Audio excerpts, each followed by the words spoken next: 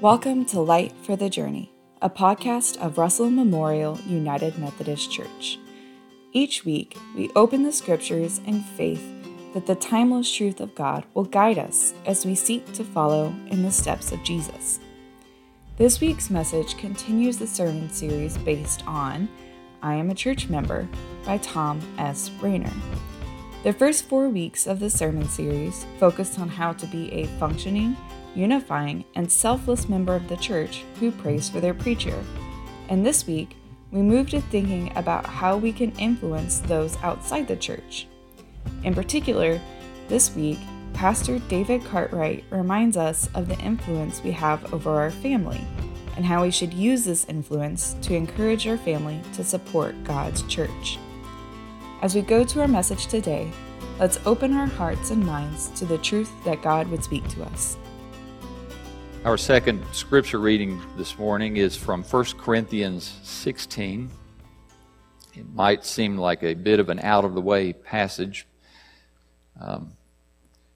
Paul is wrapping up his correspondence to the Corinthian church. We'll share these words from 1 Corinthians 16, verses 15 through 20. Now I urge you, brethren, you know the household of Stephanas, that they were the first fruits of Achaia, and that they have devoted themselves for ministry to the saints, that you also be in subjection to such men and to everyone who helps in the work and labors. I rejoice over the coming of Stephanas and Fortunatus and Achaeus, because they have supplied what was lacking on your part. For they have refreshed my spirit and yours. Therefore acknowledge such men. The churches of Asia greet you. Aquila and Prisca greet you heartily in the Lord, with the church that is in their house. All the brethren greet you. Greet one another with a holy kiss. This is the word of God for the people of God. Thanks be to God. Let's pray. Gracious Father, in these moments, may our hearts and our minds be open and attentive to you. Dwell richly in our midst, Holy Spirit. Have your way with us.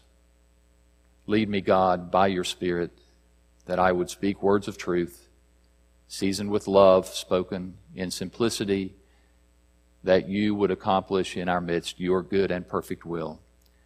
For every good thing that we receive and experience now, we give only to you the praise and the glory. In the name of Christ our Lord.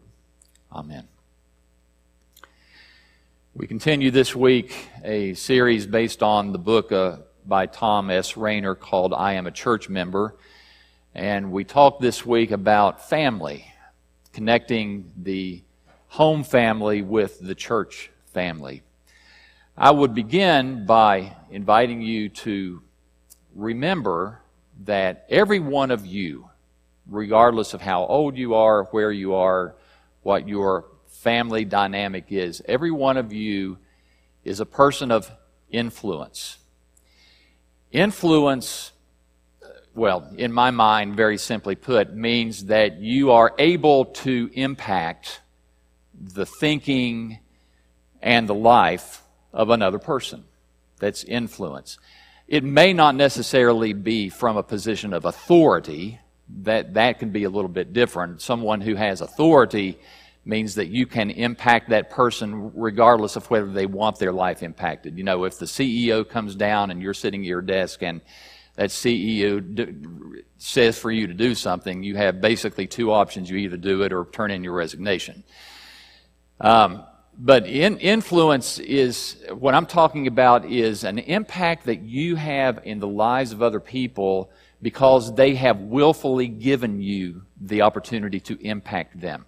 Because you are important to them, because they respect you, because they have opened their minds and their hearts to receive the wisdom, the insight, the knowledge that you have to give them. And particularly what I'm talking about this morning is that for every one of us, you in your families are a person of influence. Now, I understand that all families are different. None of us fit the normal husband, wife, and 2.5 children. That's all families are different. There are some where there are many children. There are some where there are few children. There are some where there are no children.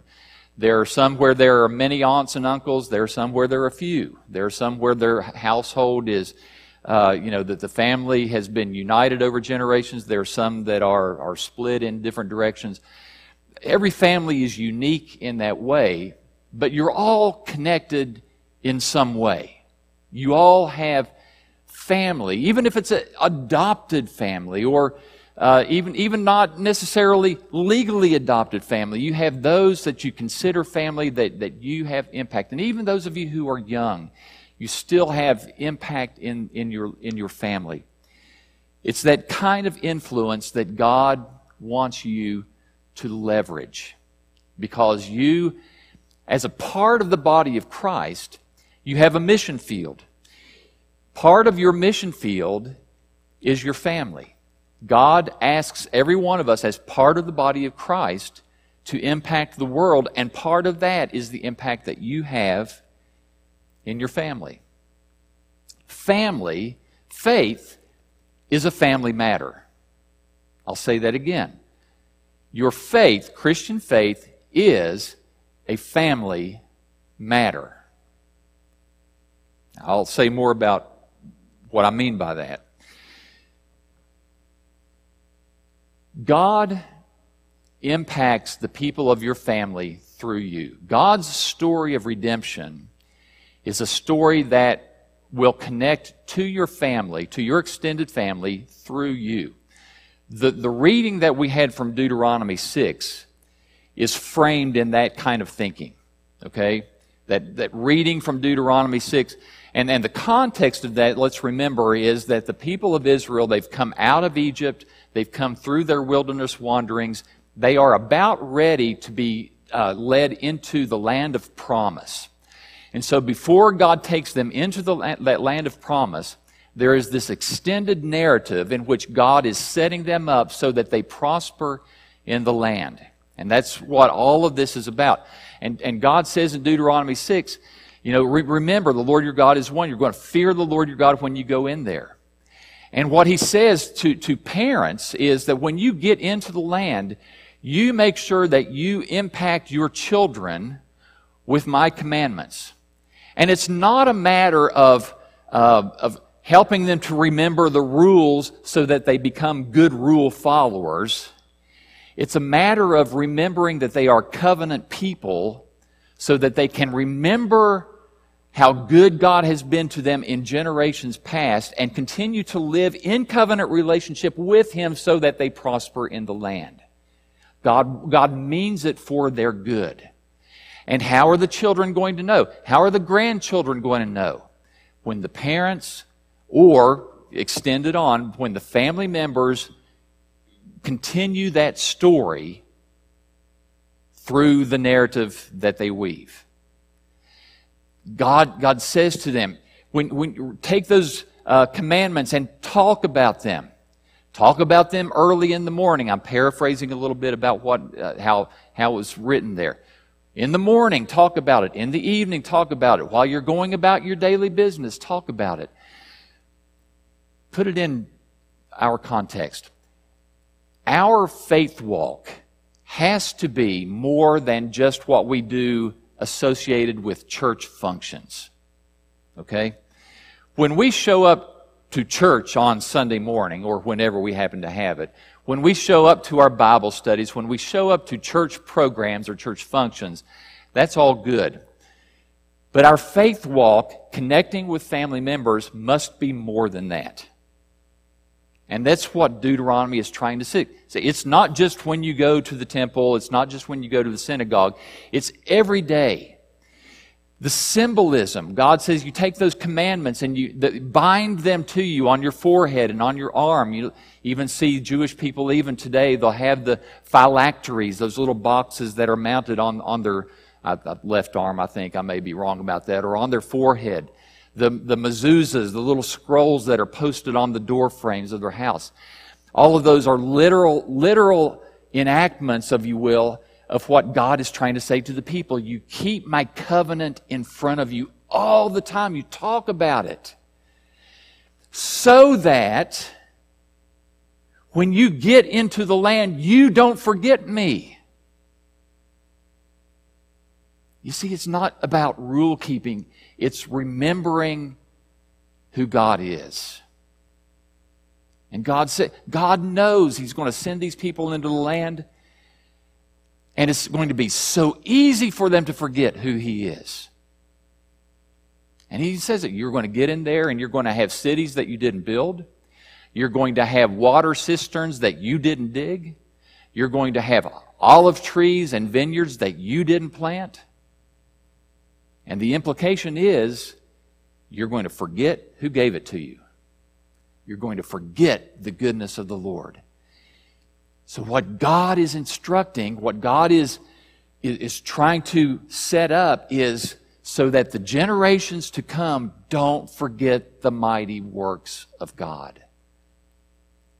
You and I, as members of families, have a responsibility to continue to tell the story of what God has done in your life. You tell it to your children, you tell it to your grandchildren, you tell it to your nieces and your nephews. And I realize that, according to any family dynamic that can be tough, we grow up, you have family members, they have different opinions, they don't want to hear the stories anymore. I understand all of that. All I'm doing is reminding us that as people of the body of Christ, our families are part of our mission field. And we are to continually impact them in every way that we possibly can. We impact them by continuing to talk about God's story, the story of Jesus Christ, make it alive for our family members.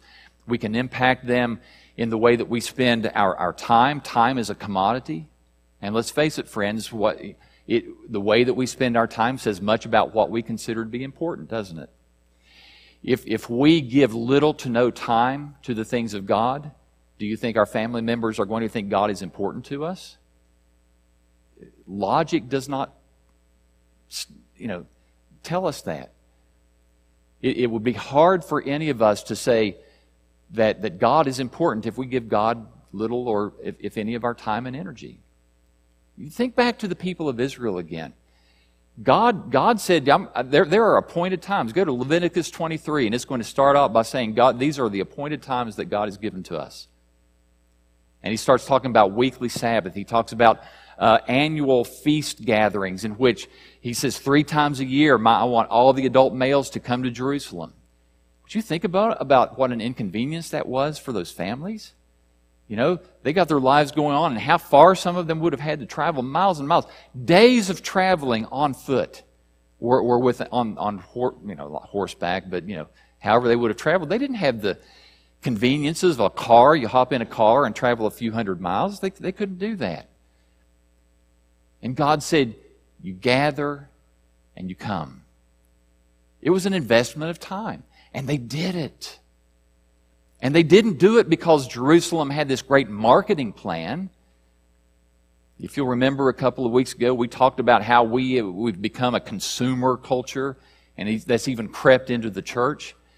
The people didn't go to Jerusalem because the Chamber of Commerce of Jerusalem was putting out brochures, encouraging people to come. Hey, we've got a special this year, half off your hotel room, and it's going to be great with all these activities.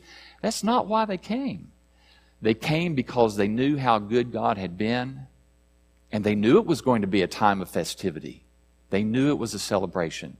But they came because God had told them to, and it was part of their story in which they could reenact the goodness of God. It was a time investment. We teach our families what's important to us through time. We can teach our families what's important by the way we pray. Many of us have parents. As parents, have taught our children all kinds of things. As parents, you want to teach your children what's important, don't you? Think about what you teach your children. You want to teach your children good financial practices, how to handle their money. You want to teach your children good work ethic. You want to teach your children how to be a good socially responsible person in their communities. There are all kinds of things that we want to teach our children. Why? Because we know it's going to benefit them as they grow up. Why would we not consider our relationship with God any different? It's the same thing. We want to invest in the lives of our children by telling them the things about God, which might include how to pray. You ever teach your children how to pray?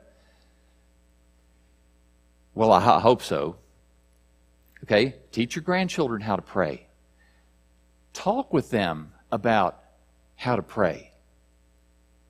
Have a conversation with them about what they might want to pray about. What's on your heart? Talk about them. What would you want to pray for the body of Christ? How would you want to pray for the church?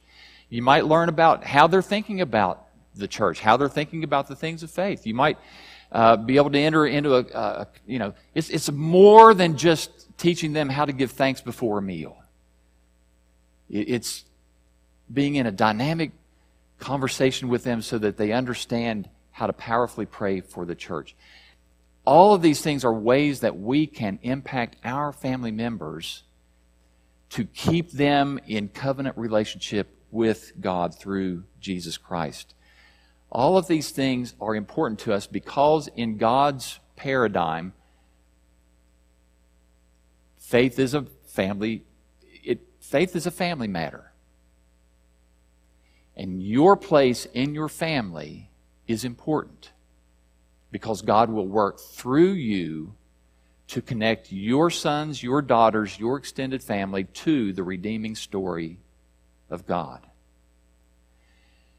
And just as God will use you to connect your extended family to Him, He will also use you to connect your extended family to the body of Christ. Because in God's paradigm, family matters. The dynamic of family matters. God brings us into the body of Christ so that we function together as a family. So the invitation that you have in this week's message is to think about how you're helping your home family or your extended family connect as a family to the family of God.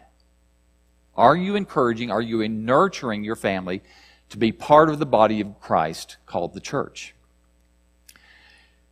As I mentioned a few minutes ago, the little passage in 1 Corinthians that we read seems a little bit out of the way, and I recognize that. It's not a passage in which we get some powerful doctrinal statement. We don't form our theology around it. But it's a passage that is somewhat common in that Paul here and in other places gets very personal. When he wraps up many of his correspondences, he starts naming names. And he gets very warm, very touching. He gets very personal. And I think he does that quite on purpose. Because I think it's Paul's intent to nurture a family dynamic among the people who are called Christian in his generation. He mentions to the Corinthian church these people, Stephanas, Fortunatus, Achaicus. Some of the people like this that Paul tends to mention, we know little about, if anything, other than that he has mentioned their names. I want to be very careful not to suggest to you that we know more than what we actually know about these people. There's been some thought about Stephanas. We do know that Paul mentioned Stephanas in the first chapter of this correspondence. In 1 Corinthians chapter 1, Paul says that he baptized Stephanas and his household. And so there's at least that relationship going on. Paul says that his household was the first fruits, or some translations may say the first converts in Achaia. Achaia was the region of Greece in which Corinth was located. I don't know for sure. Maybe Stephanas was actually from Corinth, or it may have been from another town around that area. I don't know for sure. One of the things that is thought about these guys is that Stephanas may have been a significant, a prominent member in the community, meaning that he probably had a significant family as well as been an owner of servants during that time. It's also thought that Fortunatus and Achaicus may have been slaves who once were in part of his household, but since have been freed. Now again, we don't know that. That's just speculation. But I mention it because it's interesting to think about that. If that is true, and if is in, that's 2 capital letters, if that happens to be true, it says something about the redeeming nature of the gospel when it touches people's lives. There's another passage in the New Testament, a little letter that Paul writes. We call it the book of Philemon. Do you remember that little letter? It's just 1 chapter long, a very short correspondence in which Paul writes to a guy named Philemon. Philemon also, according to the traditional understanding of that letter, Philemon would have been a slave owner. There was a slave who was supposed to have run away from Philemon. His name was Onesimus. Onesimus had come across Paul. Onesimus had become a believer in Christ. Paul and Onesimus now have this relationship, and so Paul writes back to Philemon to try to repair the relationship between, supposedly, as I say, a traditional understanding of the letter, to repair the relationship from that slave owner and the servant who was subservient to him. Paul talks in that letter in redeeming fashion, so that you, Philemon, may receive him back not as a servant, but as a brother. And you see once again how Paul understands that in Jesus Christ, the relationships we have with one another are transformed. They are not what they used to be. They become something new, something better, something redeemed. And that's something that we have to remember about the sacrifice of Jesus Christ. Jesus Christ died on the cross so that we may be redeemed people. And part of that redemption, yes, we are redeemed, we are renewed, we are in new relationship with God, but we are also in new relationship with one another in Jesus Christ. And that's part of the dynamic that we start to see happen in these New Testament letters. It was happening there in Philemon. It may be happening here. Possibly. We don't know for sure, but it could be. Paul is writing to the Corinthian church and talking about Stephanas and these other guys. And he wants not only for them to be to acknowledge the work these guys have given themselves for the work of ministry, the service to the saints. And so he's not only commending them, but he's wanting them to know that these people are important and they should be received as brothers in Christ.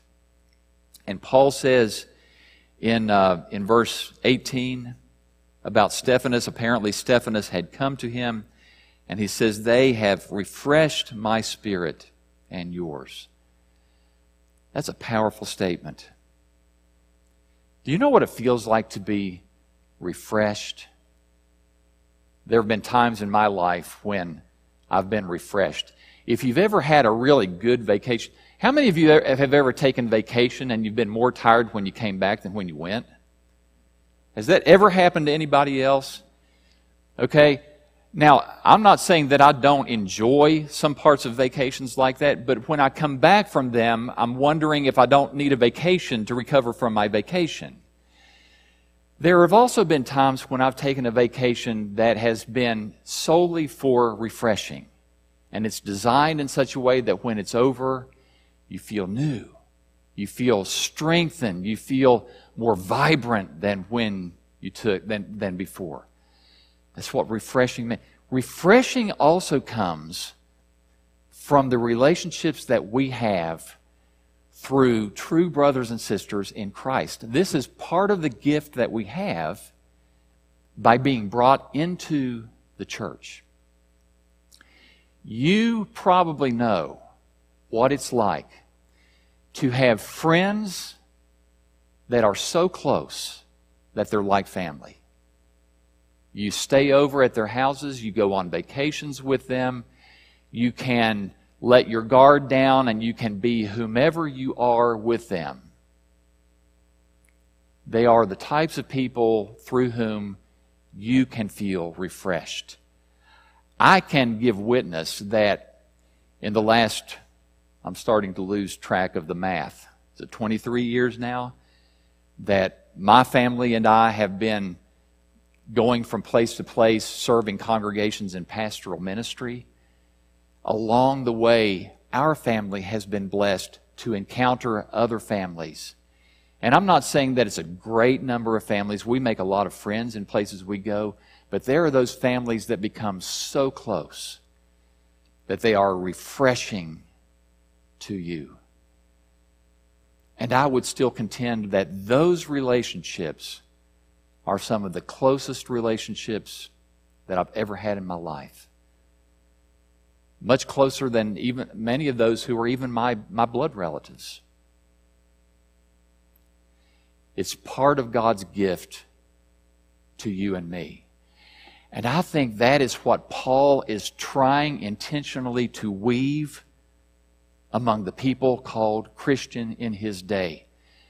He talks in family ways. Twice in that little passage that we read, he uses the term brethren, or if you read a more modern translation, it probably says brothers and sisters. Why would he use terms like that, if not to try to foster a family relationship among them? He says in verse 20, to greet one another with a holy kiss. That's very intimate. Now, I realize that in our 21st century Western culture, we probably don't much know what a holy kiss looks like, and many of you probably aren't really eager to find out right now, are you? Especially with COVID-19 going on, those kinds of gestures are, we're really kind of keeping that at odds. We don't practice. There are still some traditions of Christianity that carry on a practice like a holy kiss. They do it in such a way that it's kept very much above board. It doesn't foster inappropriate desires among people like it shouldn't. But even though we in our culture don't practice a holy kiss, we shouldn't lose the meaning that's behind it. The need to reach out and to greet and to nurture one another as brothers and sisters in Christ in the most deep levels. And I would almost use the word intimate in a way that doesn't imply something that it's not meant to. Those are the kinds of relationships that we are called into in the church. And I think that's part of why this congregation, in its vision statement, has said, we are family. Have you forgotten your vision statement? That we are to be a family rooted in Christ and reaching out in love? What does that word family mean? If not that we consider each other in relationship with one another at the deepest level. It acknowledges the fact that, yes, we're going to be like family. We're not always going to see eye to eye on things. We're going to, sometimes we're going to have those odd family dynamics like, yeah, that's Uncle whatever. We try not to pay attention to him and his quirks at all. Everybody has one of those, don't you? Like every family has one of those. Yeah, he is like he is. And just, but we're family. That's what it is. It means all of that. And when we read these passages where Paul is talking to the church, we have to remember that Paul is trying his best to nurture among the believers the deep connection that could be called nothing more than family in Christ. And that's why I want to invite you today to remember that part of what we do as the body of Christ is to work with our family, our extended family, in whatever form you find yourself in it right now. I mean, some of you are at the grandparent, great-grandparent stage. Some of you are younger generations. In whatever it is, you are a person of influence in your family. It's part of your mission field. Don't take that lightly. Pray about it. Think about it. commit to impacting your family, connecting your family to the family of God, that is the body of Christ. It is what we are called to do. And the body of Christ is strengthened when we do it well. Would you pray with me? God, we thank you that we are family in you. And as much as we come from so many different places and so many different walks, it's still amazing that you can weave together a body of Christ followers that are so different. And especially as we look, Lord, to your universal church, believers who worship differently, who look differently, who live in different places, or maybe even live in our community. Father, we are one in you. And I know that for every one of us right now, we can think of people in our homes or people in our extended families that may just need a good word of witness, a word of encouragement.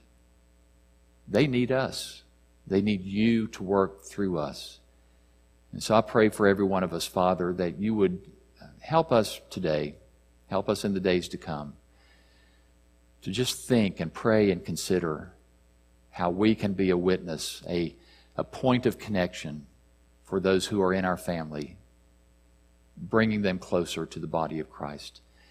We know that you're the one who does it, and so we offer the work to you.